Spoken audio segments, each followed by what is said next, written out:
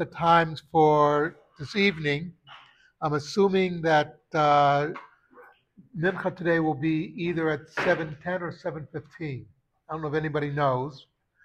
I don't remember exactly when candlelighting is, but won't be, Mincha won't be before 7:10 this evening. Um, so anyway, 7:10.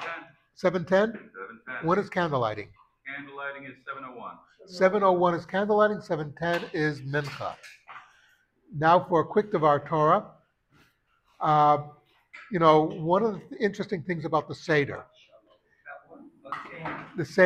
is we keep getting reminded that a lot of people don't like us. We're reminded that in every generation, there's some group who's going to get up and try to kill us.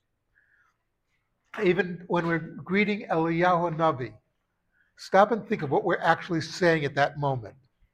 We're saying, open the door and we say, pour out your wrath on the nations. And is saying, this is how you greet Eliyahu Navi? Pour out your wrath? I mean, it seems to be a non sequitur. You should be saying, welcome, but you were saying something else entirely.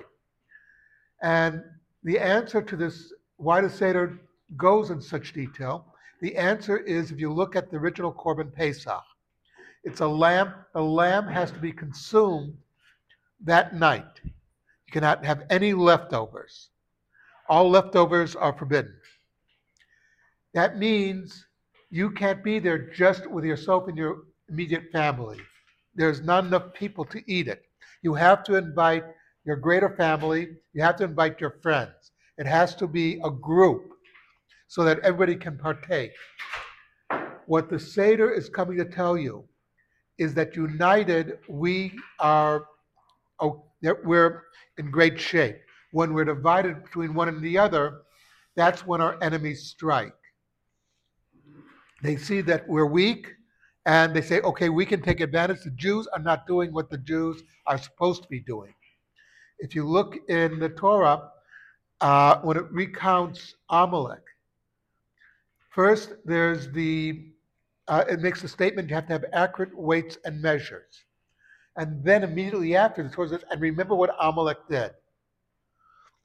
And Rashi, right there, says there's a reason why Amalek follows the mitzvah of having accurate weights and measures.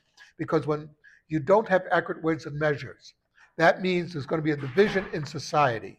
That people are going to get angry at each other. They're going to say, you cheated me, etc. And then Amalek sees this as an opportunity to strike. So the Seder is coming to tell us that when we go to do this Seder, and we're inviting a lot of friends and family, etc. It's a great event. We're also saying that the Jewish people are united, and therefore our enemies have no strength against us. It's when we're divided that they have their strength. So it's something to think about. Kaddish Rabbanim.